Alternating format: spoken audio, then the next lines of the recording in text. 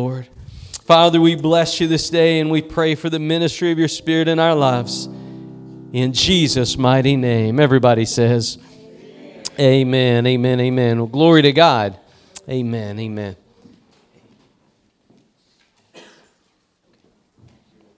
Well, praise the Lord. We got a couple of announcements that we want to make before we get started.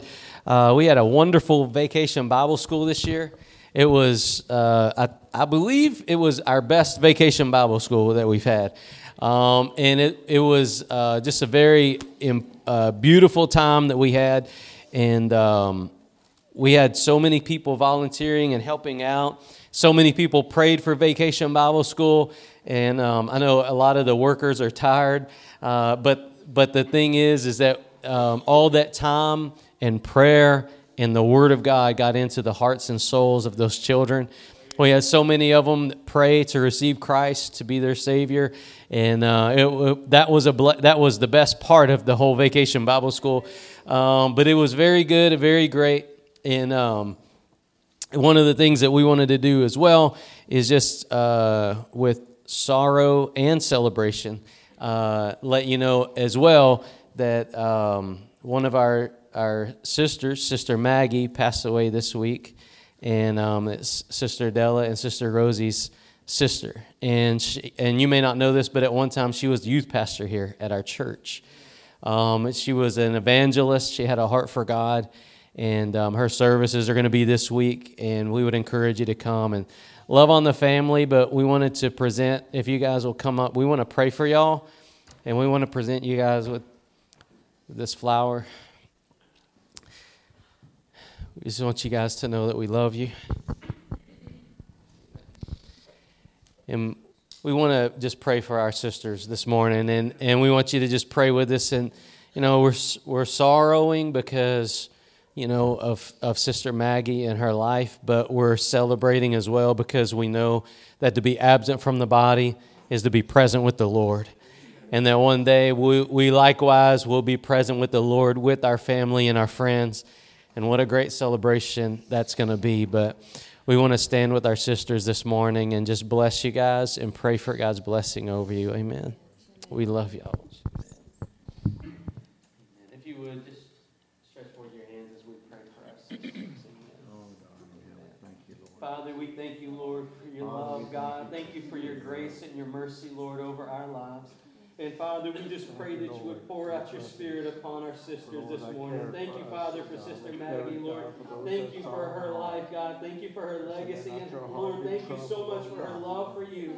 Lord, we thank you for this family, God, for these sisters. Lord, we pray that you would just renew their heart, God, that you would pour out your Spirit upon them and refresh them and restore them. God, we pray that you would undergird them through these days, God. We ask, Father, for that strength, God, that passes all understanding, Lord, to be upon them. Lord, we thank you, Father, for your grace this day.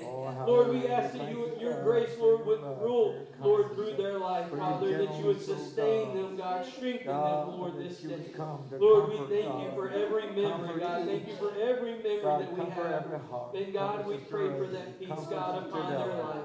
Thank you for the comforter, God. Thank you, Father, that you uphold us, God, that you are the rock, God, that is higher than us. And Lord, we pray that you would sustain our sisters this morning, God. In Jesus' name.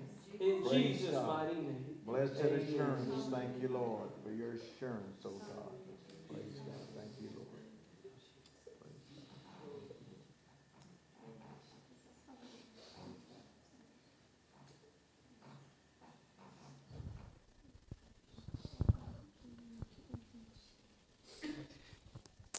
Amen.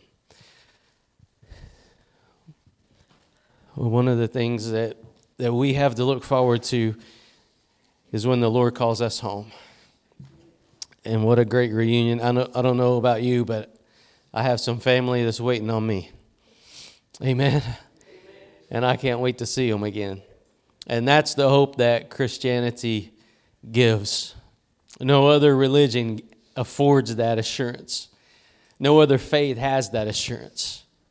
Every other faith leads you up to the doorstep of good works. Christianity takes you to the glory of the Father. Amen. Because that price has been paid. Amen. That price has been paid. That ticket's been punched by Christ.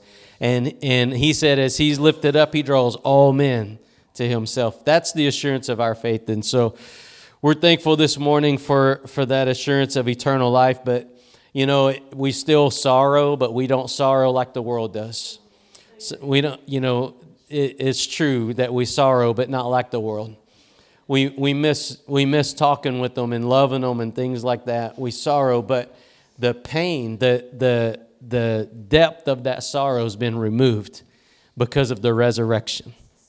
Because of the resurrection and because of the invitation that Christ gives us, that sting, amen, as Paul says in Corinthians, "O death, where is thy sting?" Amen. So we praise God for that. And again, we do just want you to remember the family. If you can make it Monday for the visitation and Tuesday for the service, I know the family would appreciate that. But I know them well enough to know that even if you couldn't make it, the prayers are coveted more than anything. The prayers are coveted more than anything. So, amen. All right, praise the Lord. Well, and we do want to recognize our children, which we'll do that later. But we had so many children this week prayed to receive Christ that it was just a time of celebration. And we're thankful for all the everybody that brought children, grandchildren. We had people bringing great grandchildren. We had a great time, and it was a very blessed week. Amen. All right, let's turn in our Bibles to Mark chapter 7, and we're going to get into the Word of God this morning.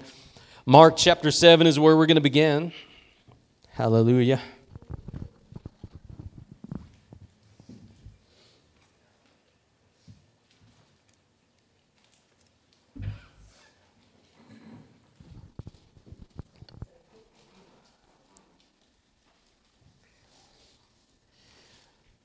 Well, we have the best part of the week is today. That's Sunday, the first part of the week. You're starting out the week right. It's Sunday morning, and the best way that we can begin our week is by devoting it to God and coming into the house of God to worship the Lord Jesus. And we're going to be talking about worship today. And I love the fact how the Lord orchestrates the songs, because I don't select them. And the songs always just line up with the word that God gives me.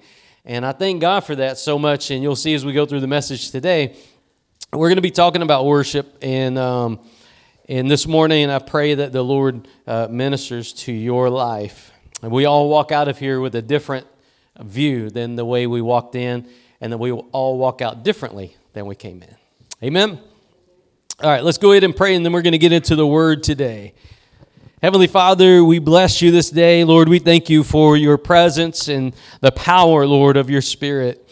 Lord, we ask that this day that you would anoint your Word. As we open up the Word of God, Lord, we pray that the Word of God would quicken us, Lord, that it would cause life. Lord, that you would open our blind eyes, and Lord, that you would prepare our hearts right now. Lord, I ask for that anointing to preach and teach as you desire. And Lord, we all ask for the heart, for that anointing, God, over our heart, over our ears, to hear and receive all that you have for us today. And Lord, we ask it. We ask it in the mighty and matchless name of Jesus Christ our Lord. Everybody says, well, hallelujah. So in Mark chapter 7, the Lord Jesus is with his disciples. And how many of you know sometimes you encounter folks that have a religious spirit? Amen. Sometimes you encounter folks that have a religious spirit about them, and you know, all religion's not good and all religion's not bad, but you have to know the difference between godly religion and a religious spirit.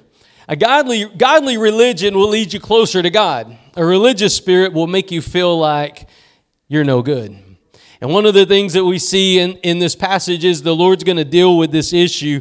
Let's pick it up in verse number 1. It says, "Then came together unto him the Pharisees, and certain of the scribes which came from Jerusalem. And when they saw some of the disciples eat bread with defiled, that is to say, with unwashed hands, they found fault. For the Pharisees and all the Jews, except they wash their hands oft, eat not, holding the tradition of the elders. And when they come in from the market, except they wash, they eat not. And many other things there be which they have received to hold, as the washing of cups and pots, brazen vessels, and of tables. Then the Pharisees and scribes asked him, Why walk not thy disciples according to the tradition of the elders, but eat bread with unwashen hands? And he answered and said unto them, Well hath Isaiah prophesied of you hypocrites. As it is written, This people honoreth me with their lips, but their heart is far from me. Howbeit in vain do they worship me, teaching for doctrines the commandments of men. One of the things I want to get into this morning is vain worship. Vain worship is one of the things that we have, it's a scourge on the church today. Many people today, as A.W. Tozer said, are worshiping worship instead of worshiping God. Today we have people that worship to have a feeling, an emotional response. But one of the things that you'll see throughout this message is that worship is a direct result of being in God's presence and giving God the honor and glory that He's due. Worship is one of those things that has to be birthed, not taught. And one of the things that we see here from the Pharisees is they had to teach their people, don't do this, wash your hands like that. Don't do this, you need to do it like that. And they began to set up all their religious rules on how they were called to worship. And Jesus called them out, and He said that they draw near with their mouth, but their hearts are far from God. And one of the things that we have in the church world today is many people say words that they don't mean with their heart. I often say this, but I believe that on the day of judgment, I believe we're going to be held in account for every word we spoke. How about you?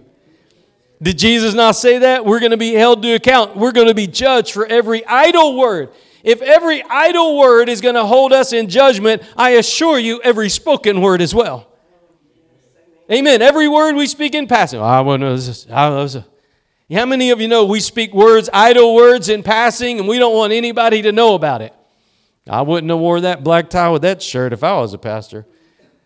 You know how we say, and these very words God's going to hold us accountable for.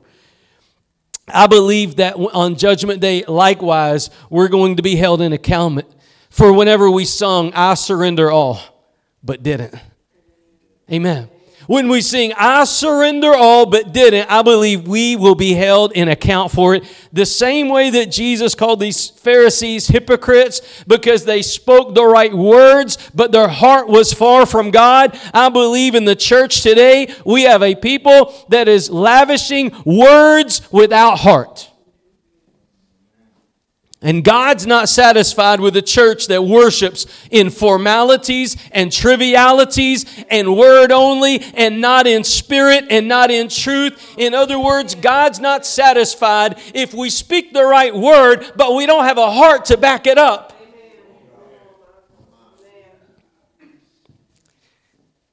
And see, one of the things that the Lord teaches us over and over and over is to make sure that our hearts are right with Him.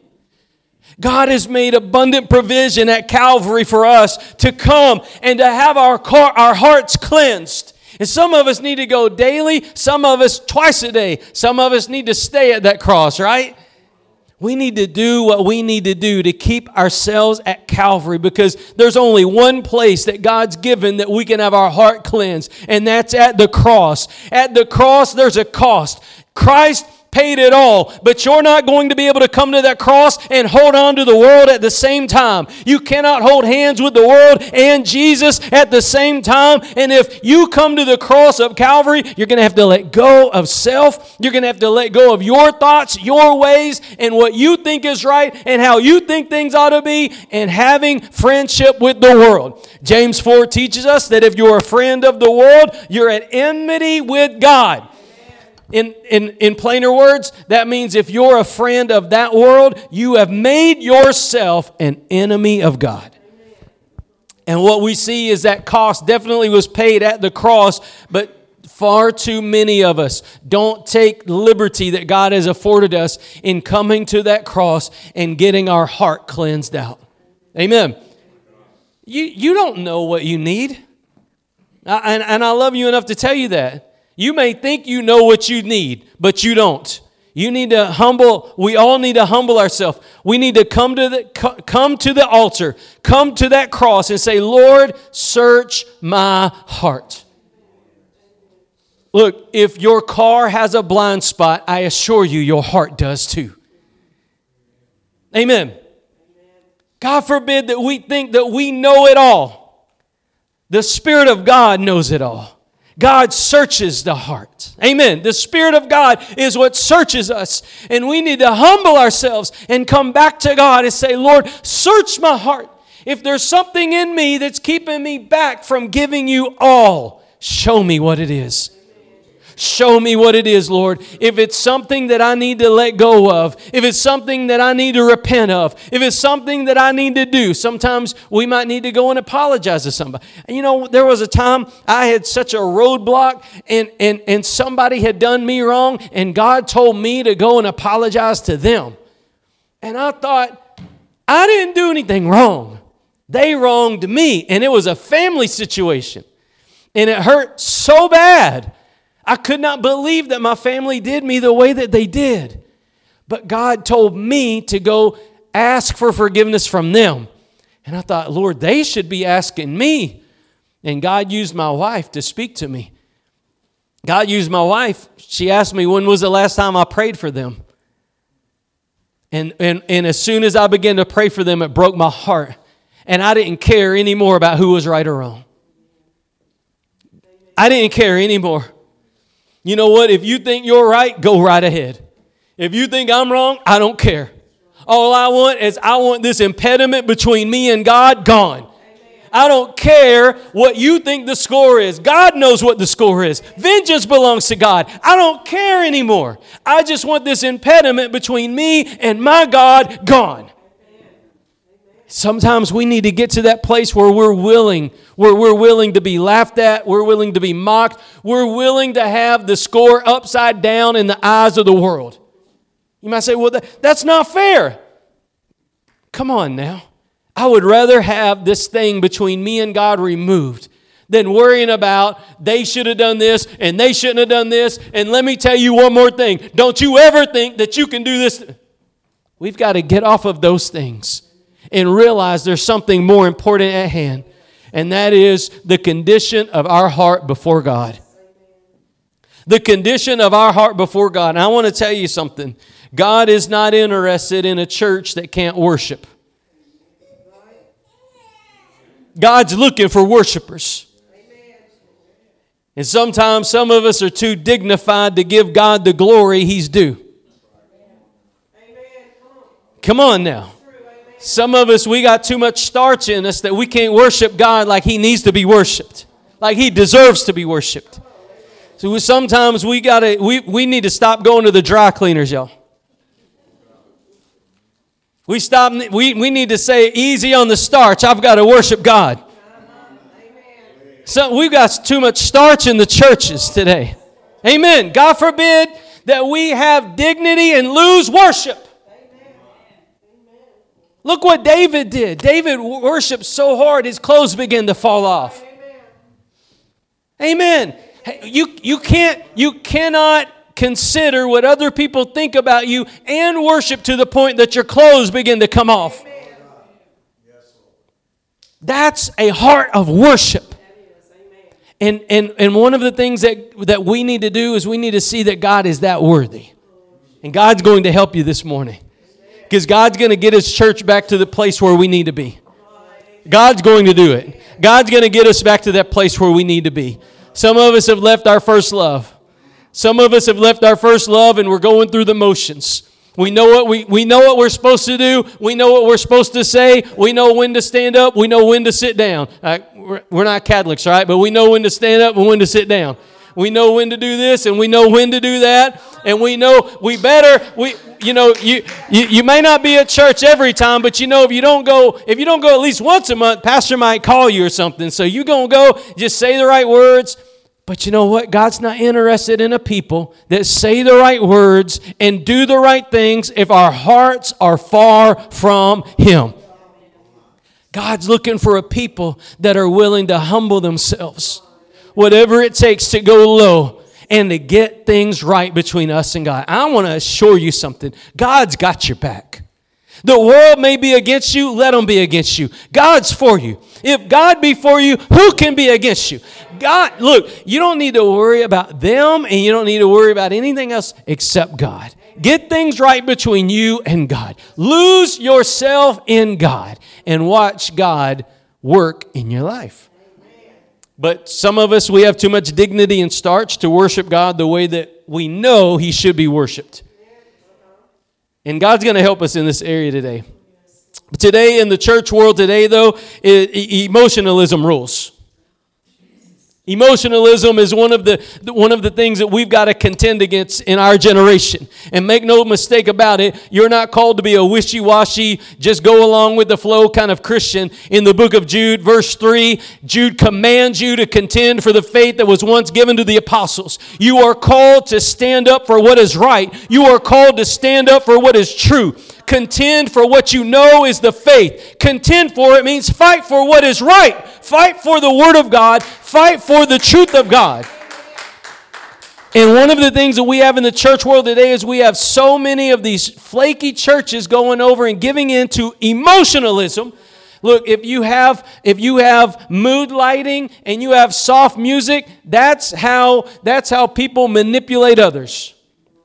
I heard at one time somebody said that's how teenage boys try to get over on teenage girls. Mood lighting and soft music. And that's exactly what these people have brought into the church. It is emotionalism through and through. And the church today, listen, it's not about singing the right songs, having the right notes, having perfect musical instruments and harmony and all these things. It's about our hearts coming back to God.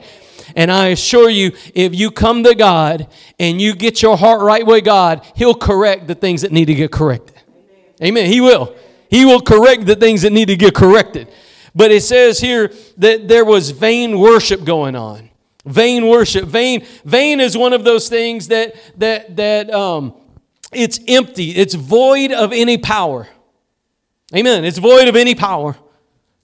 I want you to think about something. Jesus called worship vain. There were people that worshiped Jehovah God. They knew the right God. They weren't worshiping some false religion. They weren't worshiping Hindu God. They weren't worshiping Allah. They weren't worshiping some false God. They were worshiping Jehovah God. They named the right God. They had the right name. They had the right doctrine. They just didn't have a right heart.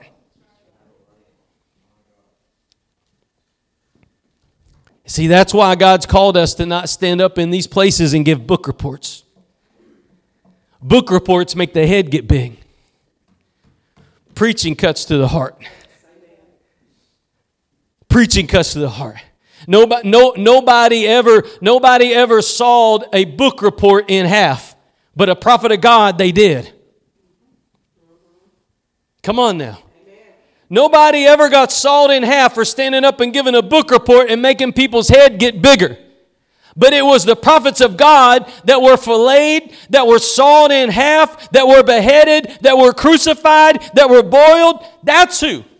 Because the Word of God, when it's preached, gets to the heart of the issue. And God's not satisfied with worship in word only.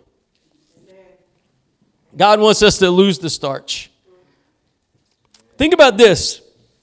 We have a worship problem in America. Did you know that people will pay money to go worship God? Where in the Word of God do you ever see it okay to pay money to worship God?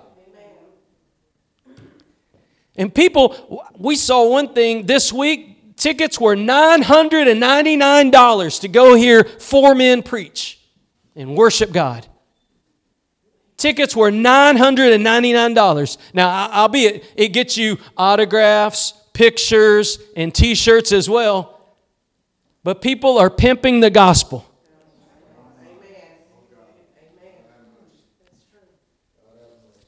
And the sad reality is that there's a lot of churches that will imitate those things. They may not be able to do it on a bigger production scale and sell the tickets for $999, but they will imitate the lighting, they will imitate the sound, and they will imitate everything about it. That's right, if they could, they would. But emotionalism is what we have in the church today. We have lights, and we have reverb, and we have atmosphere. I want to tell you something. God is not concerned about those things. Amen. Do you know that people worship God before there was electricity? Amen. Amen. People worship God before there was a sound system. Amen. How? People worship God. And one of the things that we see that you're going to see in this message is that true worship is unashamed. True worship is unashamed. Do you remember whenever God saved you? Did you look out of the corner of your eye to see if anybody was watching? Or were you in that moment just lost in God? Worship is unashamed. Worship is not holding on to this life and trying to get closer to God. Worship is letting go of this life and giving all to God. Worship is in submission to the one true God. It does have right doctrine. Worship, true worship, is not propped up by artificial means. You can worship God in the woods with no music and lighting. You can worship God at work. I've been on construction sites and worshiped God. I turned it into a church. I've worshiped God in different various places. It's not about the place. How many of you know that now we're the temple of God? Amen. Know you not that you are the temple of God? God doesn't dwell in temples made with hands anymore. The whole reason of Pentecost was that God would live inside you. You are a temple of God. You're called to worship and honor God. Now, you don't go to the temple once a week. You are the temple of God. That's why you're called to live righteous. That's why you're called to dress righteous. That's why you're called to eat righteous. That's why you're called to watch righteous movies if you watch movies. And sing righteous songs if you sing righteous songs. You're called to live holy unto God. If the Holy Ghost lives inside you, I assure you, He expects you to live a holy life from top to bottom, not just on Sunday.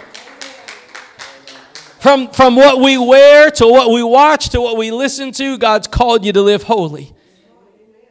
The book of Peter, we see God said, "Be ye holy, for I am holy."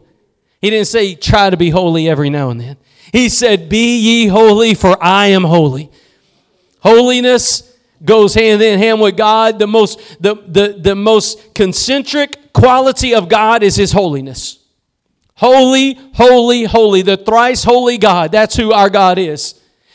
Holiness means set apart. They say one of the pictures for holiness means when I don't know if you've ever cut a carrot up, but you know how you cut the stem off and then you cut the other pieces and you push the bad stuff to one side and the good stuff to the other? Holiness is that.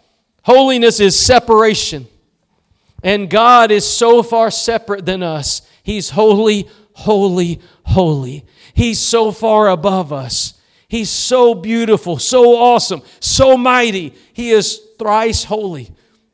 Way more than we could ever comprehend. But God's looking for people that are worshipers today. God's looking for worshipers. I want to tell you something. God is actually searching for this. Amen. God is actually searching for this. Let me show you. Turn with me to John chapter 4. John chapter 4. And we'll go to verse number 22.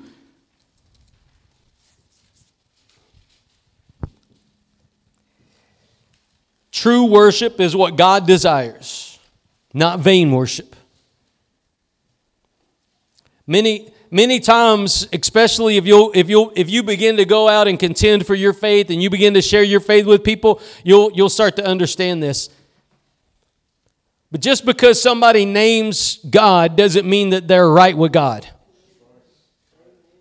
You can even have people that preach God not be right with God. You can have people sing about God but not be right with God. I hope that they still don't do it, but I know in the past there were churches that used to bring worldly musicians out of the bars onto the platform and send them back to the bars on the weekend. God forbid. You think we're pulling the wool over God's eyes?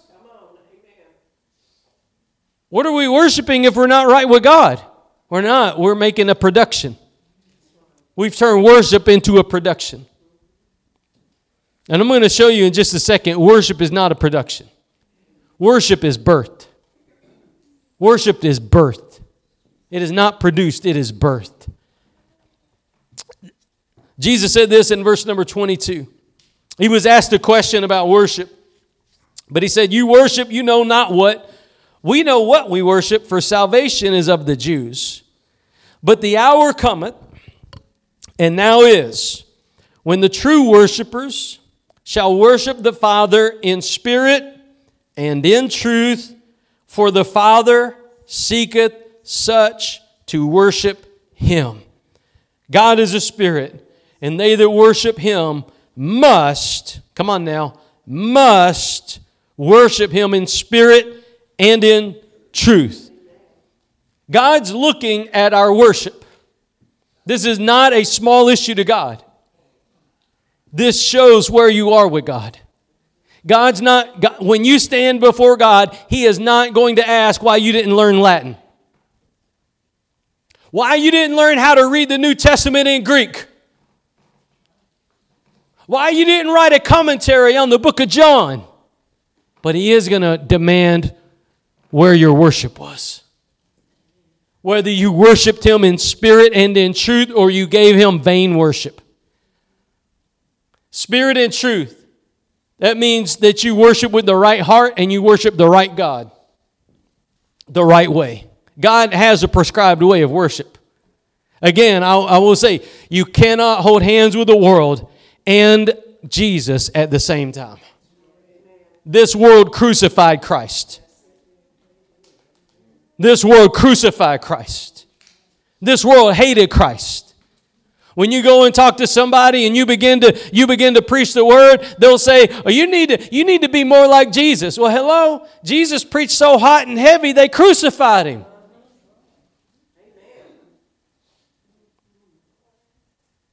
Jesus preached the truth and holiness, and he preached the standard of God so high that they killed him. You want us to get back to that standard? I hope we do. We should get to that standard.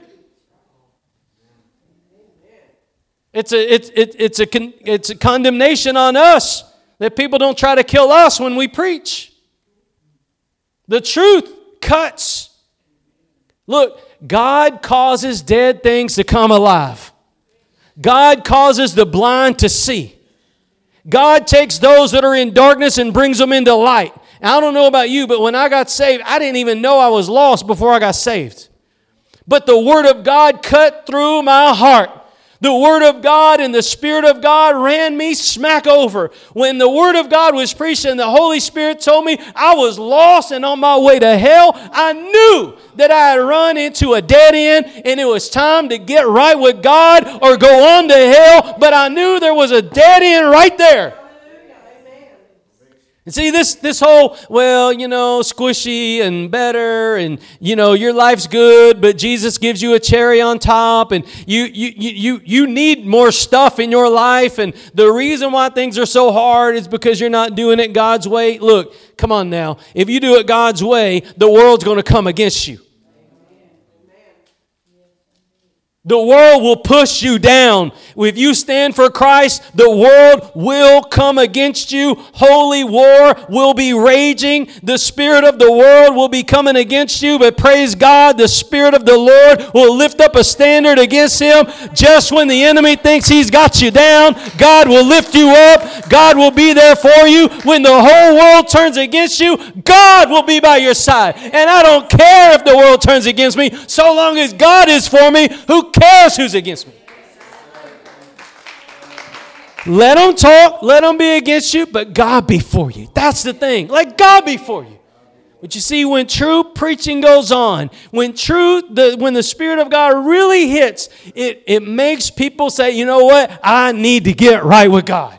I'm not where I need to be. I need to get right. And it's not about you coming into agreement with me and what I teach. It's about you coming into agreement with the Word of God and the Spirit of God and saying yes to the Lord and no to the world. And the lie of the church today is everything will go better when you do that. That's a lie. Most of the time, things will get worse. That's the reason why we have so many crawfish Christians.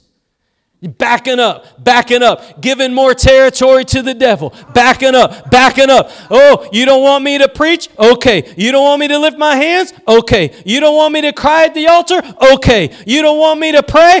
Okay. And they keep backing up. God forbid that we back up anymore. We need to move forward and take territory for the kingdom of God. The kingdom of God suffers violence, and the violent take it by force. We are going to march through this world and magnify our Lord Jesus Christ and declare that He is God, that this world belongs to Him, and every knee will bow to Him. Every tongue will confess that my Jesus Christ is Lord. But we have so many crawfish Christians, they will back up to the point to where you're backed up in a corner and you don't have the power of God working in your life anymore. You don't have hope. You don't have light. You don't have nothing because you've crawfished yourself into a corner. Well, come on now. It's time to come out. Today's the day we're going to come out of the corner. We're going to come out swinging in Jesus' name. We're going to come out swinging in Jesus' name. Amen. We used to sing a song, we take them back what the enemy done took from us. And some of us, the enemy done took your shout of victory. Some of you, he took your joy. Some of you, he took your peace. Some of you, he took all that he could take, and you didn't say a word about it. But God is stirring and arousing the Spirit this morning. God is stirring and arousing the Spirit this morning. We have people today that have crawfished because if you believe the lie that if you serve God, everything will get better with you and the world, you have bought the lie of the enemy. Don't make any mistake about it. There are such things as wolves in sheep's clothing.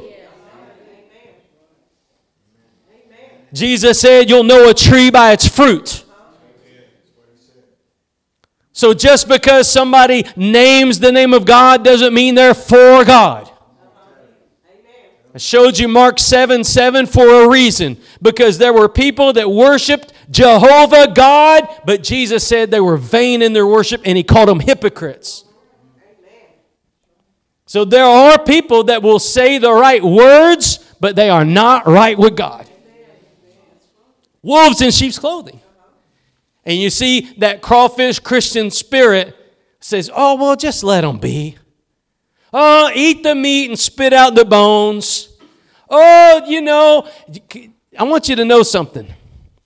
Aaron lost his sons because God don't eat meat and spit out bones. His sons offered up strange fire to God, and God killed them. And Moses told him not to even sorrow. Because God is not going to allow corruption into the kingdom of God. When it comes to the kingdom of God, God is holy, God is pure, and God is a straight gate and a narrow road, and God's not going to widen that thing for nobody, no how, not even Aaron's sons. They died because they offered up strange fire. And we have today in the church world, eat the meat, spit out the bones, and we wonder why we have to have emotional music to get people to clapping. We wonder why we have to have LED lighting screens and we have to have motion lights going on in the church because our people don't know the power of God and we're carnal people today and we have to be moved by emotionalism. I wish we could get all the smoke screens, LED screens, and emotional music and poor lighting out of the churches. Amen. We either need to sit in the dark or turn the lights on, but this in-between stuff is a corruption thing. It's mood lighting. It's mood lighting, and you need to see it for what it is. Amen.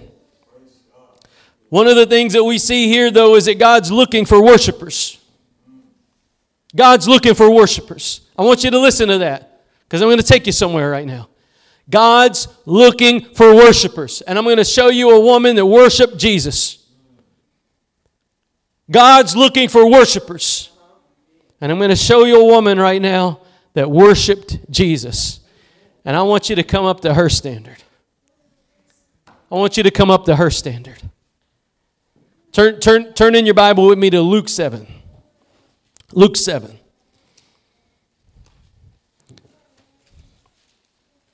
Luke 7. Amen.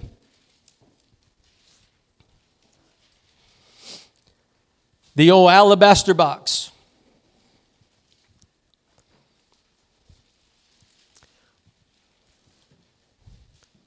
The alabaster box. Luke chapter 7. I want you to see something. True worship is not taught. It's birthed. It's birthed. How many of you remember the time that God saved you? You remember the time that God filled you with the Holy Ghost? When you was baptized in the Holy Ghost? If you haven't been baptized in the Holy Ghost, you need to come and get baptized in the Holy Ghost. You're spinning your wheels. It's not even about, well, you if you're going to be effective in ministry, you need the baptism. No, if you're going to live, I need the baptism of the Holy Ghost to live. To live. I need the Holy Spirit to empower me just so that I can function. This world is inundating us, stealing everything that God has afforded us. Only the Spirit of God can sustain you. And not only will He sustain you, but He'll empower you. Watch this, though. In verse number 36, Luke 7, verse 36. Now, let me just prepare you because there's like 10 verses in this, so it's kind of long, and I don't have time to exposit fully every word. But I want you to get the heart of this passage. Let's start in verse 36. It says, "And one of the Pharisees desired him that he would eat with them. And when he went into the Pharisee's house and sat down to meat, and behold, a woman in the city, which was a sinner." Key word. Was. Was. Not is. Was. This talks about the change that transpired in this woman's life. She once was a sinner, but now she is not a sinner. This talks about how old things were passed away and all things are made new in Christ Jesus. This woman was at one time a sinner. And you either are or was a sinner. All have sinned and come short of the glory of God. All of us have a past. God forbid you're still in sin. If you're still in sin, today's the day you need to come get clean with God. You can't die in your sin and go to glory. You need to come and get right with God. There's only one place where you can get right with God, and that's at the cross. It says, "Behold, a woman in the city which was a sinner.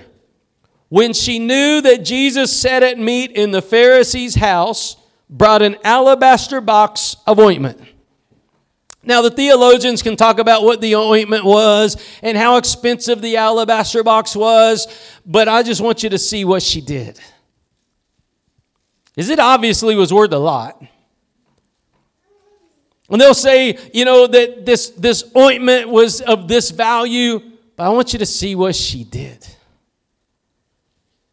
She stood behind.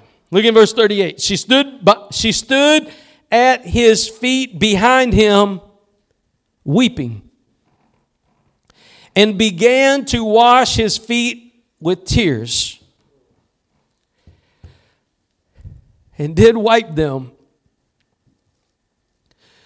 with the hairs of her head, and kissed his feet, and anointed them with the ointment. You see, Nobody taught her to do this. Nobody taught her, go stand behind Jesus, cry, take your hair, wipe his feet. Something happened to this woman. Something happened to her. I want you to think about something. She went behind Jesus in a room full of Pharisees. You ever went to an altar when you knew nobody in the church wanted you to go to the altar because they were ready to go to Red Lobster? Everybody else is looking at their watch because, you know what, if we don't get to Cafe USA in time, they're going to close.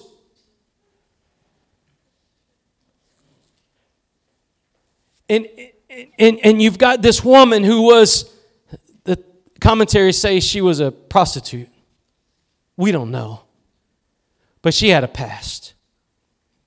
And every indication is every person in the city knew she was a sinner. How many of you got a past like that? Everybody knows who you were. Yeah. They know who. And the hardest thing is with family, because family can only see your flesh. They don't see the new spirit in you. They can only equate you with who you were. They do not see in the spirit at all. Family's the hardest one to deal with on this issue. Watch this. Nobody taught her to go cry and worship and wipe his feet with her hair. What taught her to do that? Love. Forgiveness. New life. That she wasn't who she used to be. That is what birthed in her a heart of worship. There was not a worship leader in the room saying, can I get somebody to come and worship the Lord today? Come on, somebody come up. There was no emotional pleas. There was no keyboard in the background. There was no mood lighting. There was no a cappella music. There was none of that. In fact, it was the very opposite. It was a stuffy room full of vain worshipers, full of starch that didn't know God more than a man in the moon. They knew the right name, but they didn't have a heart right with God. They were Pharisees, and Jesus called them hypocrites because they didn't know God. Have you worshiped God in a room like that? Most people today won't go to an altar because there's too many people looking at them. Look, if you're in a church, for the most part, people are for you. Okay? For the most part. Now I understand there's squirrels in the bunch, but for the most part, people are for you in a church. This woman walked in the enemy's camp and saw her Jesus. And stood behind the incarnated Word of God. Stood behind God in the flesh. And she began to cry and she began to weep. And her tears hit his feet. And she began to wash those feet with her very hair. Nobody taught her. She was so changed. She was so thankful that she wasn't who she used to be. That she was ready to worship God with all that she had. Can I ask you, when was the last time you cried at Jesus' feet?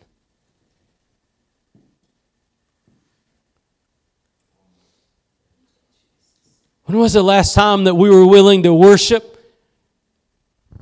no matter what anybody thought? I commend this woman because she defies our generation's worship. She didn't have the mood lighting. She didn't have the people just snapping their fingers and clapping their hands and the piano banging and the drums a popping. She didn't have none of that. She had a stuffy room of religious Pharisees staring at her. Staring at her. And she didn't miss a beat. She did not miss a beat. So sometimes you've got to get a defiant spirit. You've got to say, you know what? I'm going to worship God whatever it costs. You know the woman with the issue of blood? She pressed in through the crowd, right? She pressed in through the crowd. She didn't care if it cost her her life. She was going to get to Jesus. Can I tell you something? Today, you need Jesus. If you think you don't need Jesus, you need Jesus more than you think. I told you earlier, if cars have blind spots, your heart surely does. If something so inanimate and so worthless and so temporary as a car has a blind spot, you and your heart surely does. And that's why we need to pray, Lord, search me. Search me, God. Where am I vulnerable? Where am I weak? Where am I crawfishing? Where am I backing up at? Look, it says in the next verse, it says, now when the Pharisee which had bidden him saw it. Now what would you do if you saw a woman worship like that? I can tell you, in most churches, after about 3.5 minutes, they'd be either looking at their watch, or going to get a drink, going to the restroom. When is this woman going to be done crying?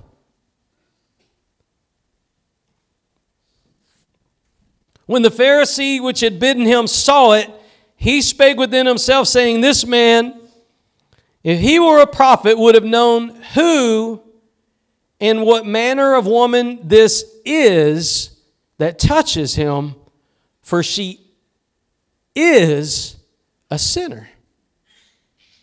There's the key, one of the keys. He saw her as who she used to be. He didn't see her in the light of the change that God did in her. He could only see the outward. God sees the inward.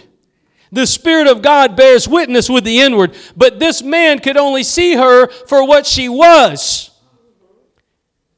Jesus says she was a sinner. The Pharisee says she is. You know why? Because change does not, listen to this, change does not compute with a religious spirit. A religious spirit thinks you were born this way, you're going to die this way. A religious spirit thinks that you cannot change. A religious spirit thinks that you were always this way, you've had it that way, and you're going to always have it that way. But God changes lives. God takes the dead things and causes them to come alive. God takes those things that were broken and He mends them and makes them new. God calls things to be new. Religion alone cannot change a person. It takes the Spirit of God to change somebody. It takes the Spirit of God. You can say the right words all you want, but if you don't have the Spirit of God, there's no change. It takes the anointing of God to break the yoke. Words can't break a yoke. Only the anointing of God can break yokes. You see, and there's so many things going on in this passage that you've got to understand this. Don't stop until there's change. Don't stop until there's change. If inside of you there is not a heart of worship, if you're still too starchy, if you don't cry before God, if you don't fall on your knees and cry out to God anymore,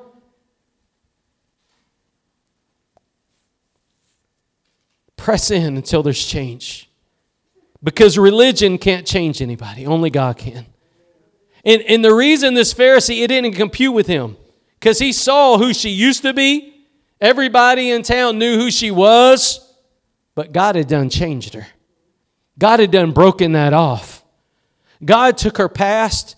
And like He says, as far as the east is from the west, He remembers her past no more. How many of you want God to do that with your past? As far as the east is from the west, God remembered it no more. She was a new person. But this Pharisee could only look at her through old eyes. So the Pharisee thought this, and Jesus answered the thought. This is one of the signs, or one of the ways that Jesus showed that he is God. Because this Pharisee only thought this. But Jesus, it says in verse 40, answering, said unto him, Simon, I have somewhat to say to thee. And he said, Master, say on. There was a certain creditor which had 2 debtors. One owed 500 pence, the other 50. And when they had nothing to pay, he frankly forgave them both. Tell me, therefore, which of them will love him most? One person owes 500, the other owes 50. The creditor forgives them both. Who's going to love more? Who's going to love more? Let me say it like this. Your mortgage. Somebody pays off your mortgage, and somebody puts a full tank of gas in somebody else's car. Who's going to love the most? You understand? Jesus is saying there's a creditor that's forgiving debt. And biblically speaking, we're all in debt to God. All of us have failed. All of us have sinned and come short of God's glory. All of us are in debt to God, and without God's mercy, we'll all go to hell. But God wants to show us that he still forgives debt. And the key to understanding the heart of this woman was that she saw herself as a 500. She owed God 500. Simon thought he only owed God 50.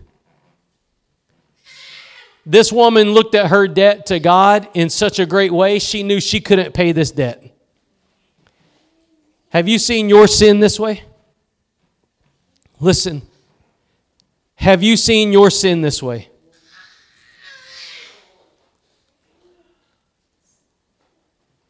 Do you look at your sin as a 500, or do you look at your sin as a 50? And upon that will determine whether you worship God or not. And some of you got to hear this, because you think you're just not that bad. As long as we look at ourselves as a 50, we'll be like Simon the Pharisee. And we'll be wondering why this woman's crying so much. What's taking her so long? But when you see yourself as a 500, you'll worship Jesus and not care what anybody thinks. This woman, look at what Jesus said. He said, which of them will love him most? Simon answered and said, I suppose that he to whom he forgave most. And he said unto him, Thou hast rightly judged. He turned to the woman, and he said unto Simon, See this woman? I entered into your house. Thou gavest me no water for my feet, but she washed my feet with her tears and wiped them with the hairs of her head. Thou gavest me no kiss, but this woman, since the time I came in, has not ceased to kiss my feet. My head with oil thou did not anoint, but this woman has anointed my feet with ointment. Wherefore I say unto thee, her sins, which are many, are forgiven, for she loves much. But to whom little is forgiven, the same loveth little. That's the last scripture I want to read you this morning, but I want you to see something. The reason why a lot of people are starchy in their worship is because they've been forgiven little in their mind. The reason why some people will come and lavish their hearts upon Jesus and cry and worship Him regardless of the lighting, regardless of the music, regardless of the stuffy atmosphere, regardless of who's watching, regardless of who's tired of you being at the altar, regardless of who's hungry, regardless of who's got to go to the restroom, regardless of anything else. Those people that come, they'll worship. Why? Because they know they owed God 500, but God, who is awesome and merciful, freely and frankly forgave them of all that they owed. All 500 that you owed to God, God forgave on the basis of Calvary. At that cross, Christ purchased all 500 of it. He didn't leave one bit of it. Every sin, from abortion to homosexuality to murder to rape to lying to envying to greed, every single sin, all 500, He paid every bit of it. He paid every bit of it. And when you see that and you know that every sin you committed, He paid for, and He's called you to come to Him, and He's called you to be made new and to live holy and upright and righteous. And He offers you this new life. And you see that in Christ Jesus, old things are passed away and all things are made new. This woman, she was worshiping Jesus because she was made new. She was a living, 2 Corinthians 5:17. Old things had passed away. She was no longer who she once was. Now she's been made new by Christ Jesus. He forgave her sin, all 500. And she now belonged to Him. All this Pharisee could see is, I know that woman. I know who she is. She is a sinner. No. The biblical way to say it is she was. She was. Now she's forgiven. Now she's a new creation. And you can see it in her worship. You can see it in her worship. In a room full of people despising her, with no music, no light LED screens flashing and moving, no blue lights on the ceiling, no red lights floating behind the pastor. No lights being dimmed, no soft music playing. She didn't care what anyone thought. She didn't care what time of day it was. She didn't care what happened to her. She saw Jesus. She saw her debt had been forgiven. And tears hit the ground.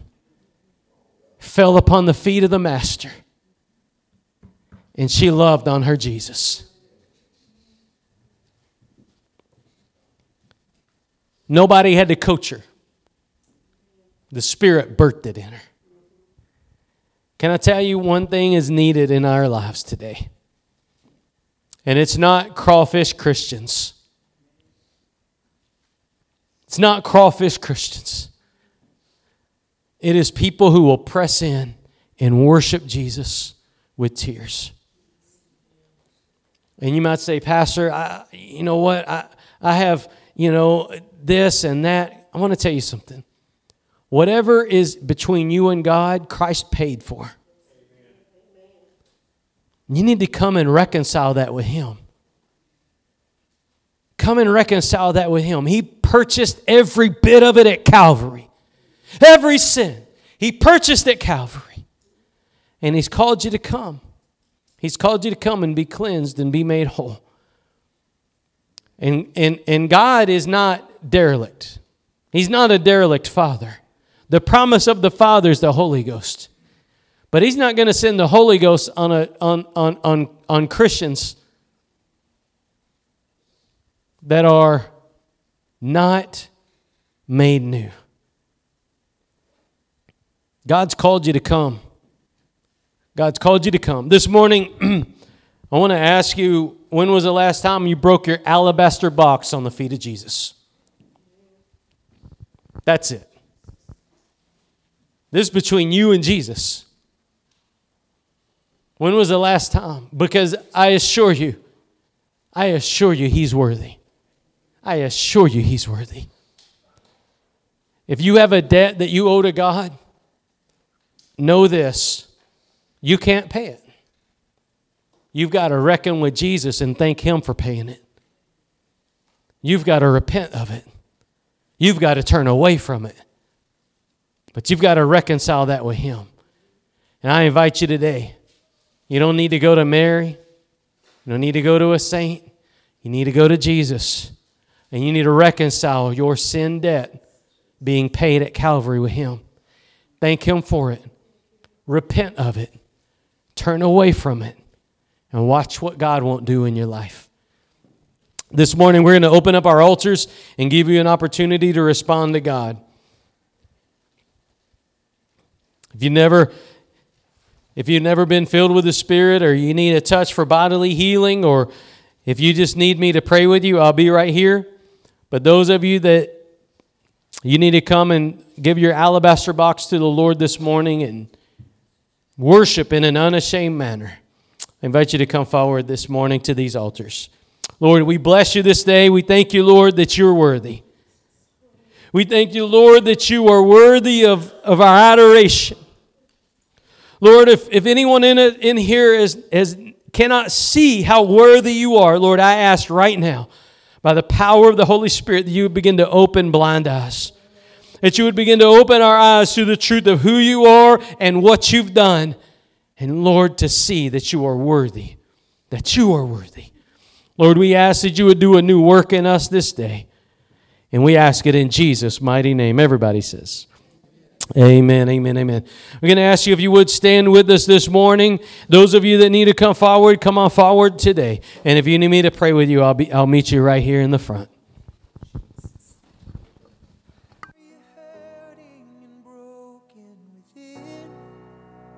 Overwhelmed by the weight of your sin, Jesus is calling.